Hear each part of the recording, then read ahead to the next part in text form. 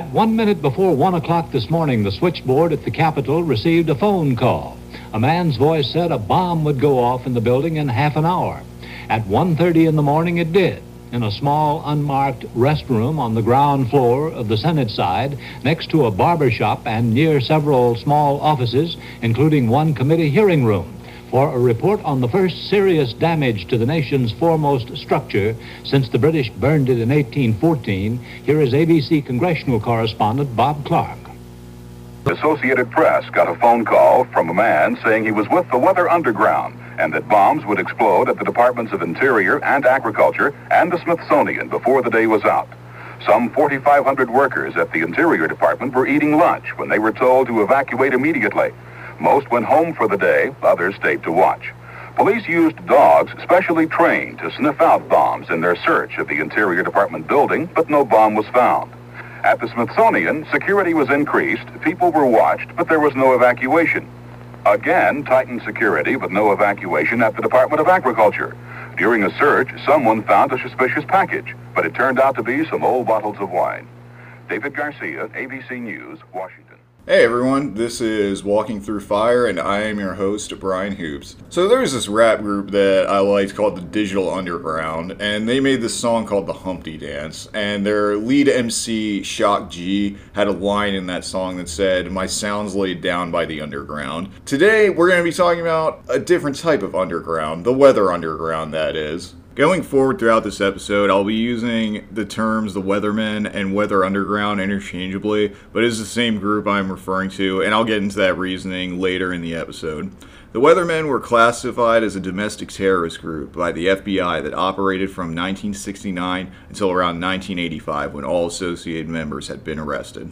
The Weathermen were spawned out of the 1960s counterculture movement, and more specifically out of the civil rights movement. During their peak days of operations, the Weathermen carried out bombings, public disruptions, which they refer to as jailbreaks, and to a lesser extent, armed robberies. Many contemporaries that speak about the Weathermen will say they were just a group of anti-Vietnam War students that bombed empty buildings in order to protest the war. But when I dug into their deeper motives, it turned a bit disturbing. The Weathermen were looking to completely overthrow the U.S. government, which they viewed as inherently oppressive and racist, and that there was no way for American society to reform or redeem itself. Now, this might sound ridiculous, and it is in retrospect. People who cover the Weathermen describe them as this harmless band of Robin Hoods that stood up to the U.S. government. More right-wing leaning pundits would describe them as an underestimated menace that should be taken seriously as an example of far-left terrorism. As always, there is an in-between that I will be focusing on throughout this episode and try to cover all angles. The main people who formed, shaped, and led the Weathermen were Kathy Boudin, Linda Sue Evans, Brian Flanagan, David Gilbert, Teddy Gold, Naomi Joff, Jeff Jones, Joe Kelly, Diana Oten, Eleanor Raskin, Terry Robbins, Mark Rudd, Matthew Steen, Susan Stern, Laura Whitehurn, Eric Mann, Kathy Wilkerson, and their two most prominent members, Bernadine Dorn and Bill Ayers. The Weathermen were most active in their early years from 1969 until around 1973 and lost popular coverage in the media as the Vietnam War ended, but members still stayed underground. I mentioned this in the Patty Hearst episode, but would like to shed light more on the idea of going underground because this was mainly the sort of thing that really couldn't happen today. Going underground in the 60s, 70s radical scene was kind of similar to the urban version of the militia movement that is more prevalent on the conservative to far right-wing movements in rural areas that were popular during the 80s and are still around to this day. When one went underground, it involved cutting off all contact from your family and close loved ones and changing your complete identity in order to circumvent law enforcement because you're doing illegal shit like plotting to overthrow the government and build bombs. As mentioned in the Patty Hearst episode, there were quite a few groups and individuals that lived that lifestyle. Groups like the Black Liberation Army, the FALN, and the Weathermen were some of the biggest names that were in the U.S. radicalist movement. I mentioned this earlier, but the story of the Weathermen and their origins came less out of the anti-war movement of the 60s and 70s and more out of the civil rights movement, which started earlier but was still ongoing.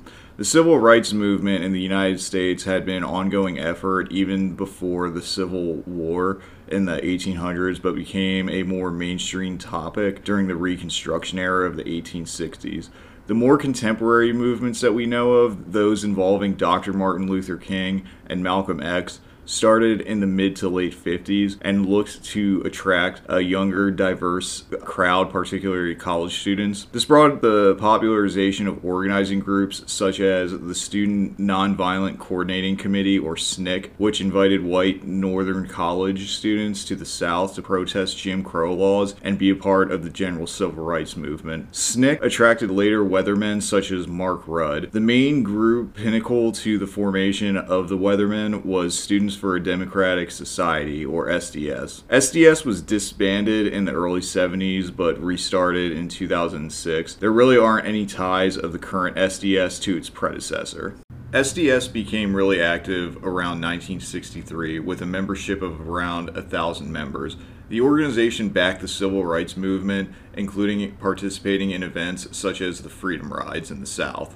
SDS was formed by a man named Tom Hayden, who acted as the intermediary that bridged the old left with the new left form in the late 60s and still has contemporary presence in American politics. Hayden initially formed SDS as a student offshoot to blue-collar labor unions, which had organized into the Progressive Labor Party. SDS focused more on the civil rights aspect of left-wing politics, whereas the PLP focused on more of workers' rights and fair labor laws. SDS and the PLP were more left of center or moderate, but would eventually push further to radical as left ideologies as the Weathermen formed. SDS is what brought together the core members of the Weathermen. All were members of their respective universities' chapters. All the core members had gained reputations for partaking in various sit-ins, demonstrations, and other various protests. For example, Mark Rudd led sit-ins and building occupations while a student at Columbia University, and because of these exploits, that eventually led to his expulsion from the university. The main formation of the Weathermen came around the mid-60s.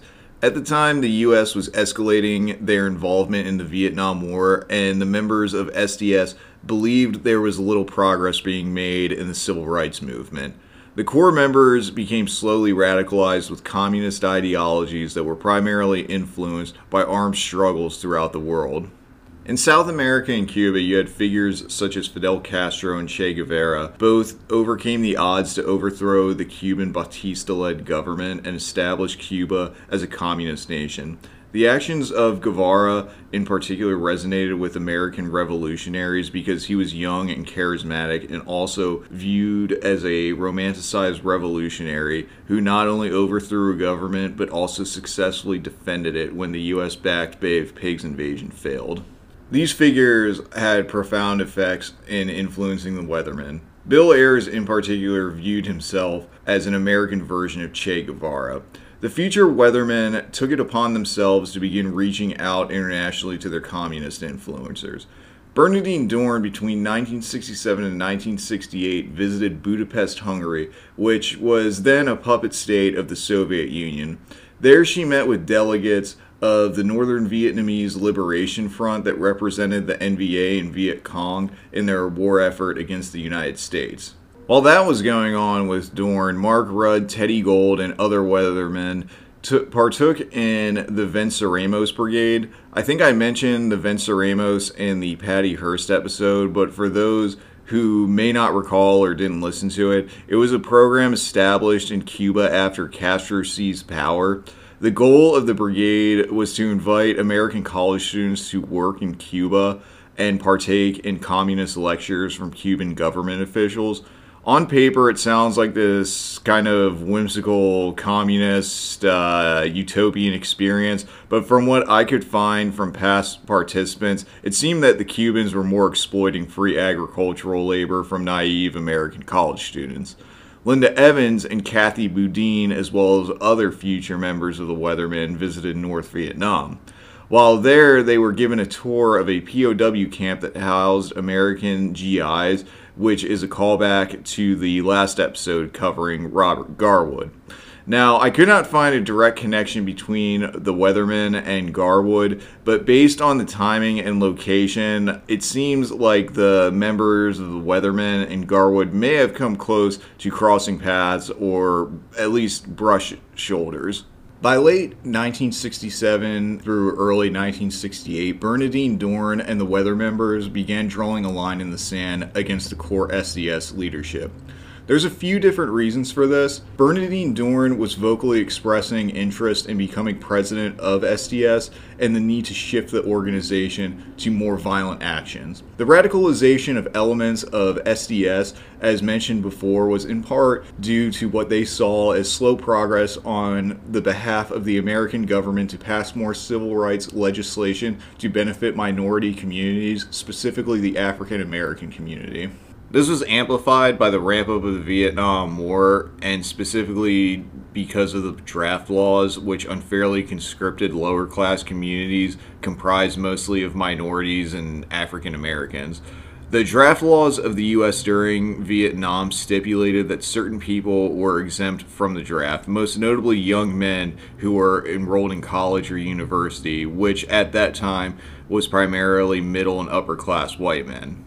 The people who would end up forming the Weathermen would look at this as an imperialistic move by the U.S. government to send poor Americans to Vietnam to kill poor Vietnamese in a ruse to support the capitalist U.S. government, which I won't completely disagree with in certain aspects, but the way Weather explains it is a bit batshit crazy. Towards the end of the 60s is when anti-war protests began to turn increasingly violent. Anti-war and future radicalist groups would adopt a motto called "Bring the War Home," which was coined by future weatherman John Jacobs.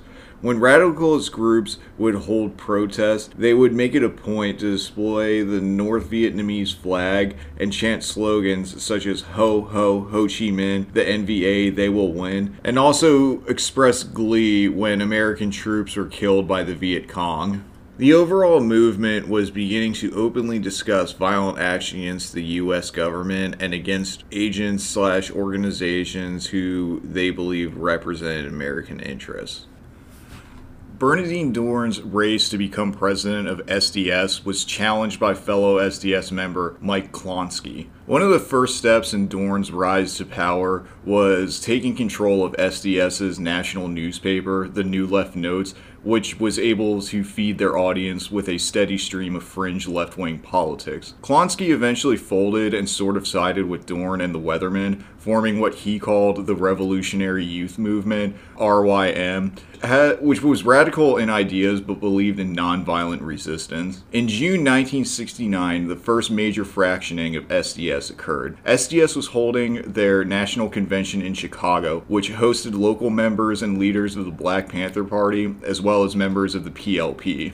This next part is going to be a little agitating to explain, so I'll try to put this in the most general terms as I possibly can. I mentioned this in the Patty Hearst episode, but there are different subcultures and views on the principles and outlooks of communism. The PLP had communist and socialist believers within their ranks that aligned with the Leninist Trotskyist line of communism. In this belief, the proletariat, or the common people, were defined as blue-collar workers, so your farmhands, factory workers, what have you. And the belief is that they should control the means of production and wealth should be distributed in accordance to their beliefs. SDS, RYM, and some Black Panther members believed in Maoist communism and showed support for the Great Leap Forward, which is definitely a topic I will cover one day. In Maoist communism, the proletariat is defined by all people, not just workers. Specifically, the lower class should be determining the distribution of wealth within a society. That is the most generalized version and was honestly one of the most painstaking parts of the research that I did for this episode. So, at this conference, SDS and RYM members demanded that the PLP change their line of thought and urged members to jump ship and come to their side. PLP told SDS to fuck off, and this bursted into a heated shouting match between the PLP and SDS, where SDS members accused the PLP of being inherently racist and against the cause. This was basically what a Twitter argument looks like in real life.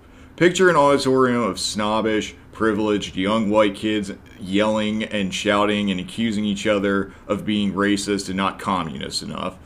SDS members held a vote and ultimately ousted all PLP members from any future events and organizing, and all PLP members left the conference. After PLP exited the conference, SDS splintered as well.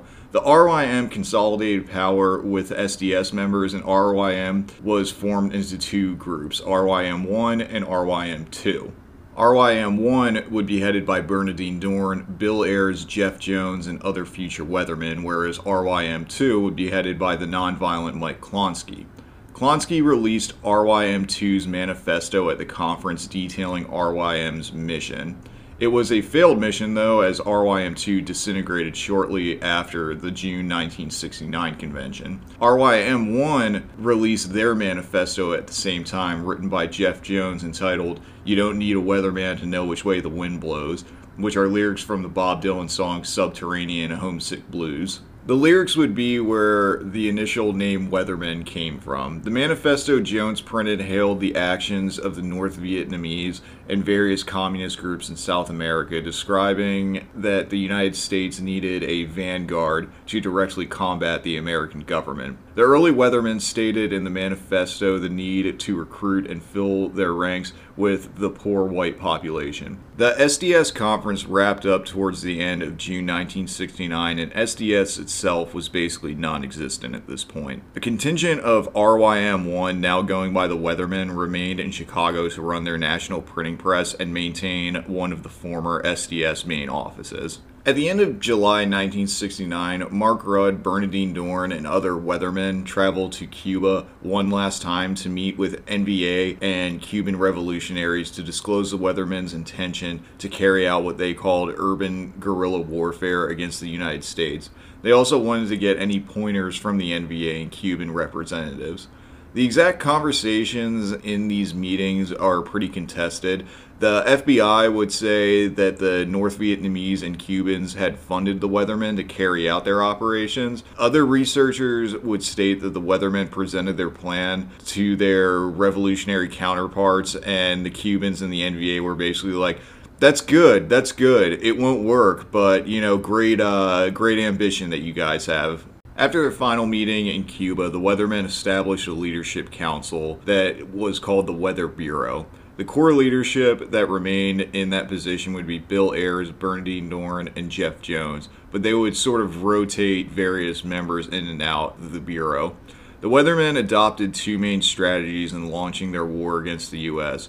The first was to directly confront and fight police and government officials. The second strategy was to establish cells called tribes throughout the U.S. and build an underground network of weathermen that would rotate members in between cells and carry out violent actions against the establishment. The Weathermen began establishing these tribes in Ann Arbor, Michigan, Buffalo, New York, Minneapolis, Minnesota, Green Bay, Wisconsin, Cincinnati, Ohio, and maintained a strong presence in Chicago as well as in New York City. Leaders of the Weather Bureau were assigned to manage a different tribe and were responsible for recruiting and vetting potential weather members. This was phase one of the Weathermen's plan of going underground. Weather members could still move freely in public, but while they were in safe houses and apartments, they were keying up potential recruits, revealing to them their ultimate plan of fighting the U.S. government. It was sort of a hype-up phase to get recruits ready for life on the run. Conditions were generally squalor, where some safe houses were one-bedroom apartments with like 8 people living in it. Like the SLA, it was common for weather members to share one toothbrush and had a shitty diet, living mostly on beans and rice. When recruits were allowed to live or hang around weather safe houses, it was understood that any romantic relationships between members or potential members had to be purged. This concept was referred to as smash monogamy. The idea of smash monogamy was conceived by Bernadine Dorn, who at the time was dating fellow weatherman Jeff Jones.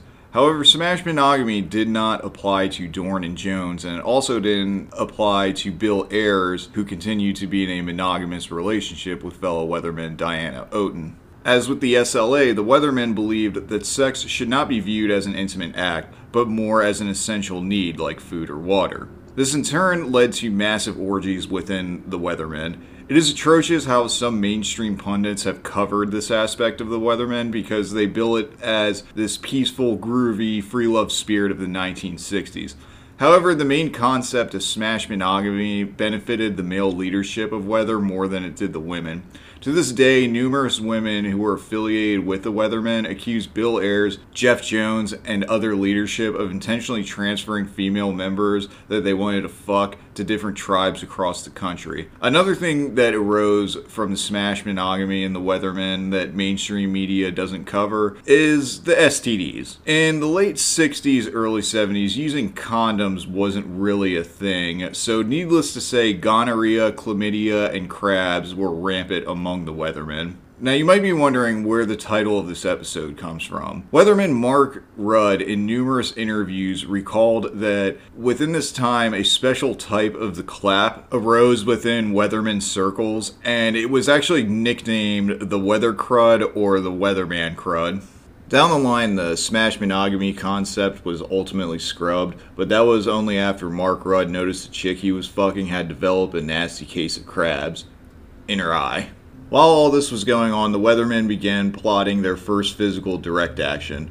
Weatherman John Jacobs believed that the Weathermen should take the police on directly in a massive fight. The Weathermen planned for a 4-day event which would be known as the Days of Rage. The idea was to go to the Gold Coast neighborhood in Chicago, which was extremely wealthy, and smash up stores and banks. Their directive was that if cops intervened, the Weathermen would fight them back. The Days of Rage were set to take place in early October of 1969.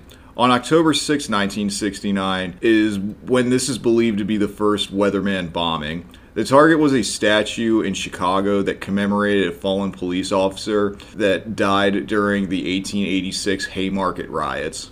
The actual Days of Rage were to last between October 8th to October 11th, 1969. The original idea was to hold demonstrations in Chicago's Lincoln Park. Weatherman leadership estimated that about 3,000 Weathermen and supporters would show up, but by day one, it had only been about 800. Throughout the following days, Weatherman members like Bill Ayers, John Jacobs, Jeff Jones, and Brian Flanagan held speeches that attempted to rile up the attendees of the Days of Rage. They announced the planned action would occur on October 11th and everyone would rally in Lincoln Park throughout the afternoon. This was the last day of the Days of Rage, and throughout the afternoon, only about 300 Weathermen were present. The Chicago police, on the other hand, had about 2,000 officers present. The reason why there were so many Chicago police outnumbering the Weathermen was because prior to the Days of Rage, the Weathermen were putting up flyers letting everyone know around town what they were going to do. This was fucking stupid because the Chicago PD were tipped off and planned to have every officer available. Meanwhile, in Lincoln Park, with the 200 or so Weathermen present, the energy changed amongst weather leaders Bill Ayers and Mark Rudd. They were visibly nervous as they knew they were vastly outnumbered by the Chicago Police Department. They knew if they backed down, though, then they would be considered weak. So the Weathermen rallied their supporters and began to march the Gold Coast neighborhood, smashing storefronts and car windows in the process. Residents of the Chicago neighborhood in their apartments above the streets shouted profanities at the Weathermen below, and one resident dropped a giant ceramic ashtray on one of the Weathermen, which nearly knocked him out. As the Weathermen clashed with Chicago police, the motivation of the protesters to fight the cops dwindled, and in the end, about 280 Weathermen were arrested. For the hardcore followers of the Weathermen, this reinforced the need to go underground and avoid another Days of Rage incident. For the rank-and-file weather participants, this was a sign for them to exit the movement. Ayers, Dorn, Jeff Jones, Mark Rudd, and other main weather organizers were hit with various charges for the Days of Rage, but did not show up to court, which put warrants out for their arrests. Local Chicago papers covered the Days of Rage in a confused manner. They didn't quite know what to make of it. The Days of Rage were widely condemned by the Black Panther Party, who the Weathermen were desperately trying to gain some credibility with. Black Panther leader Fred Hampton was quoted saying the following about the Days of Rage: "We believe that the Weatherman action is anarchistic, opportunistic, individualistic, it's chauvinistic, it's custoristic, and that's the bad part about it. It's custoristic, and that its leaders take people into situations where the people can be massacred, and they call that a revolution. It's nothing but child's play, it's folly. We think these people may be sincere, but they're misguided. They're muddleheads, and they're scatterbrains." The Weathermen had an odd relationship with black civil rights leaders and groups like the Black Panthers. Seems like the Weathermen tried shoehorning or inserting themselves into these struggles and making it about themselves. Seems like other groups were like, who the fuck are these white kids speaking up for me? To me, it sounded like groups like the Black Panthers were kind of like, you guys can sit at the table with us, but shut the fuck up and do what we say. I think it goes without saying that groups like the Black Panthers were beginning to really start distancing themselves from the Weathermen. The Weathermen continued their recruiting and vetting activities in their designated tribe cities, but that too was proving to be a difficult sell for potential recruits for the Weathermen. I believe I mentioned this earlier, but the Weathermen were hoping to recruit more poor and working class white people, which they referred to as greasers, in mid to larger cities, because they believed if they could radicalize working class white youth, it'd be easier to make the movement more palatable to the mild-mannered Midwest audiences. In one story, Mark Rudd, who was running the Minneapolis tribe, tried going to a working class bar to look for some prospects. He approached a group of what he described as tough-looking dudes and started talking to them.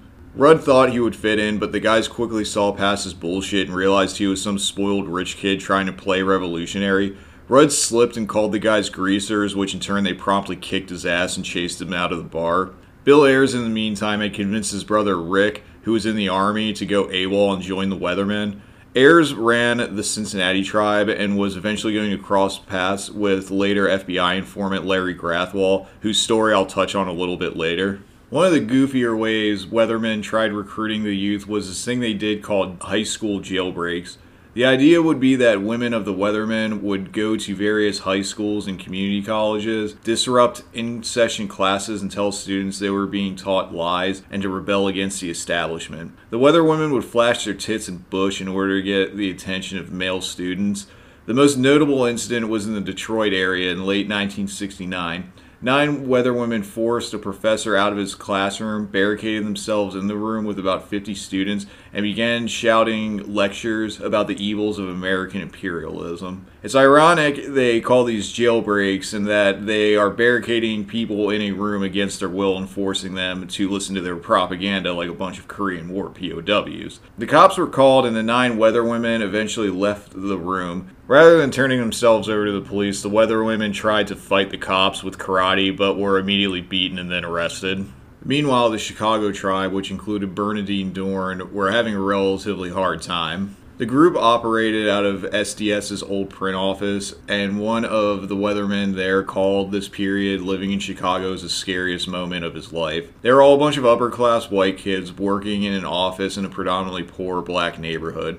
A local gang would constantly break into their office during work hours and steal purses and rob Weathermen of their wallets. They tried patching up their relationship with local Black Panthers, but that was beyond repair.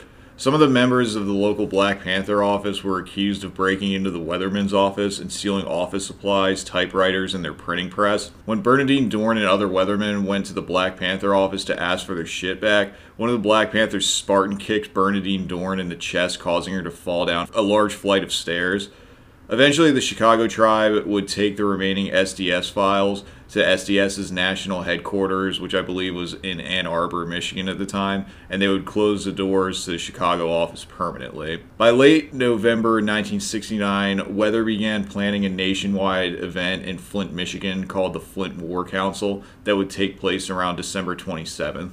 On December 4th of that year, Fred Hampton, leader of the Black Panthers, would be killed by Chicago police, and this was a sign for the Weathermen to lean into their plans on going underground.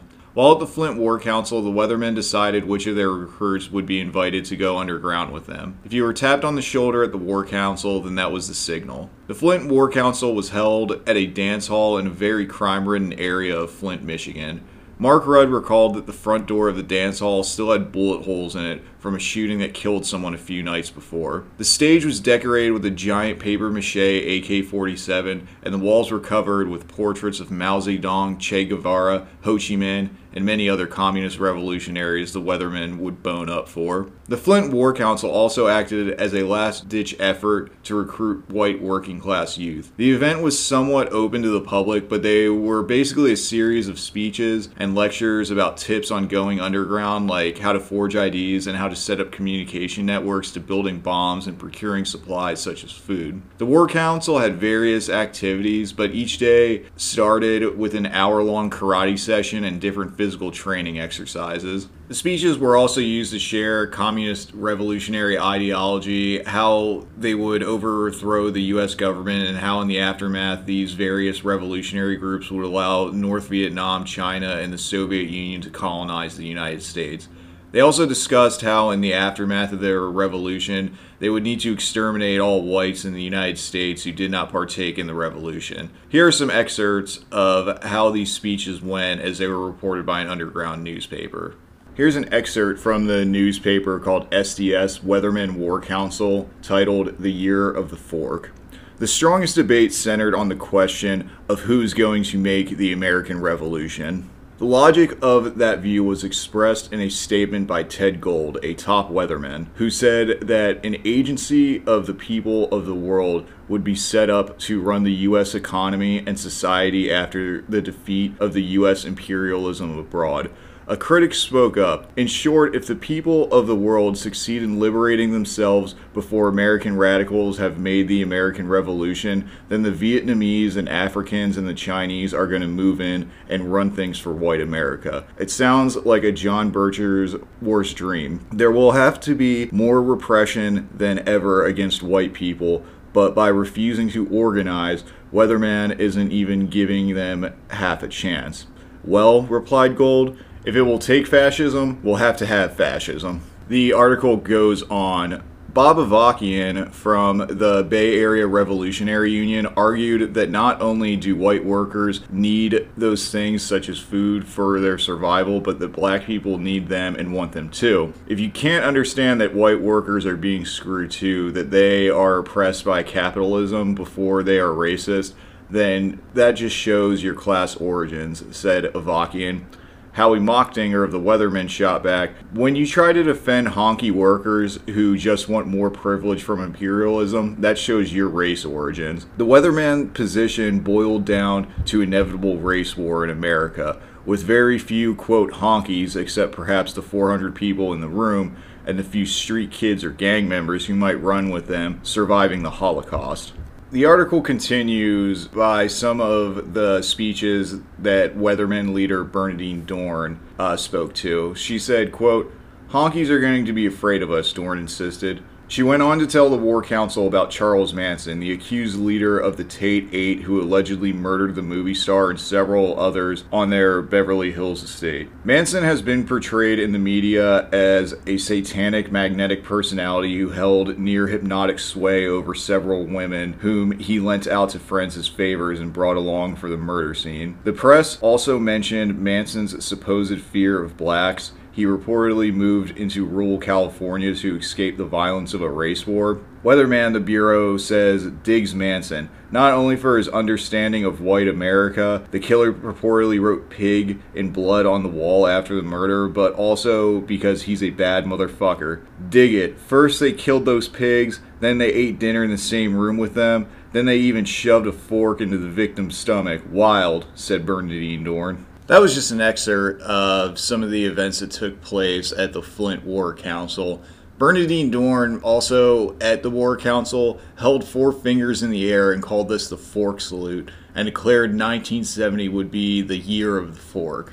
Also in attendance at the Flint War Council was Tom Hayden, the original founder of the Students for a Democratic Society. He was there with his wife Sandra, who was about 6 months pregnant at the time. Bernadine Dorn approached Sandra Hayden and asked her if she was going to keep her baby. Sandra was confused by the question and told Dorn that she had planned the pregnancy and she intended to keep the child and raise it. Dorn scoffed at Sandra and asked if the father was black or white. Sandra was baffled at the line of questioning and told Dorn that the father was her husband Tom, who Dorn obviously knew was white. Dorn looked Sandra dead in the eye and told her, "You might as well throw your baby in the trash. That's where white babies belong, in the garbage." The Flint War Council concluded, and the main leaders of the Weather Bureau would split up into their designated tribes across the United States while frequently meeting up to discuss direct actions. The first underground action of the Weathermen was carried out by their New York City tribe around February 1970. The initial goals of the Weathermen was to incite violence on individuals. The initial target was New York Judge John M. Murtaugh, who was at the time the judge overseeing the Panther 21 case. To give a brief overview, the Panther 21 case was when a group of 21 offshoot members of the New York City chapter of the Black Panthers planned to carry out a coordinated attack on multiple police stations in New York City. One of the former members of the Black Panthers had flipped into an informant and in detail told the NYPD about the attacks. In fact, the informant was so involved that he even helped build a decoy bomb that was placed on the sides of one of the NYPD precincts in Manhattan. Other members of the conspiracy were arrested on rooftops outside of other NYPD police stations with scoped rifles and hundreds of rounds of ammunition. After a lengthy trial, all members of the Panther 21 case eventually had their charges dropped, but the Weathermen looked at this case as an opportunity to make their splash in the headlines. Judge Murtaugh knew this was a big case and preemptively had on- and off-duty NYPD officers guard his home and family on a 24-hour basis. On the morning of February 21st, 1970, 3 Molotov cocktails were thrown into the front yard of Murtaugh's house. After the fire was put out, firefighters noticed that there was a message that was painted on the sidewalk that read, "Free the Panther 21." The odd thing about this is that the Weathermen didn't take credit for this action until December of 1970, which was about 10 months after this occurred. Typically, their MO was to put out some sort of communique or some kind of message either right before or right after direct action took place. The action on Judge Murtaugh's house was child's play compared to the next move by the Weathermen. Their New York City tribe, consisting of Ted Gold, Terry Robbins, Diana Uten, Kathy Wilkerson, and Kathy Boudin, hatched a plot to bomb a non-commissioned officer dance at Fort Dix, New Jersey. Mark Rudd and Bill Ayers took part in the overall planning, but the goal was to intentionally build an anti-personnel bomb, which was essentially a glass jar with explosives and nails in it. This would have been planted at the venue, and when set off at the peak of attendance, would have killed or injured over 300 non-commissioned officers from the United States Army and their spouses as well. However, the Weathermen were extremely amateur in building complex bombs, such as the one needed to detonate at the NCO ball. Kathy Wilkerson lied to her parents while they were out of town and convinced them to let Wilkerson and the Weathermen stay at their townhouse in Greenwich Village in New York City. They, along with Diane Oten, took up work in the Wilkerson's townhouse basement and started setting up a bomb factory. Kathy Wilkerson and Kathy Boudin were on the first floor during the afternoon of March 6th. Wilkerson was ironing a shirt that Teddy Gold would wear as a disguise to sneak into the NCO dance. In the book Witnessing the Revolution, which I used for research for this episode, Kathy Wilkerson was interviewed about the experience during the Greenwich townhouse bombing. She described herself as ironing Teddy Gold's shirt, and she was so focused in on that out of nowhere she just felt her feet go out from underneath her, and that feeling of like free falling, like how you're on a roller coaster and it like drops down. After the blast, she went deaf and blacked out, and when she came to, she realized she was laying in the rubble of her parents' townhouse. The bombs being built in the basement had detonated prematurely. She didn't know it at the time, but Gold, Robbins, and Uten were all dead. Nearby, Kathy Boudin was in the ruins of the townhouse. Wilkerson and Boudin collected each other, and a nearby bystander approached the women to help them. Boudin and Wilkerson rushed with the woman back to her nearby home, and she gave them clothes to change into. When the woman asked if Boudin and Wilkerson wanted to shower and clean their wounds until an EMT showed up, they realized that the cops would be coming as well and bolted out of the house and onto the subway to evade arrest. Fun fact about the Weatherman townhouse bombing incident: the next door neighbor of the Wilkersons was Hollywood actor Dustin Hoffman, who was living in New York City at the time. The Weatherman's townhouse bombing gave the Weathermen their first casualties. Self-inflicted, but their first casualties nonetheless.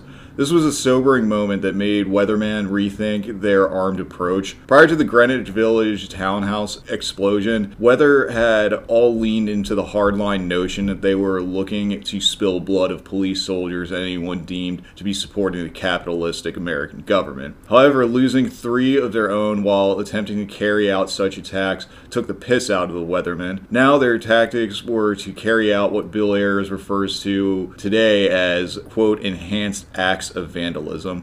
The plan would be to target structures, typically buildings, at nighttime to minimize risk of human life and bomb those buildings. The idea was to attack what they saw as symbols of the oppressive American government. All in all, the Weathermen would pull off between 1 to 1,000 bombings estimated, making them the most active of all these radical groups in the 1970s. 1970 and 1971 were the most active times of the Weathermen. Almost every month in 1970, there was a bombing of government offices, bank buildings, and military bases throughout Washington, D.C., California, Chicago, and New York City, to name a few.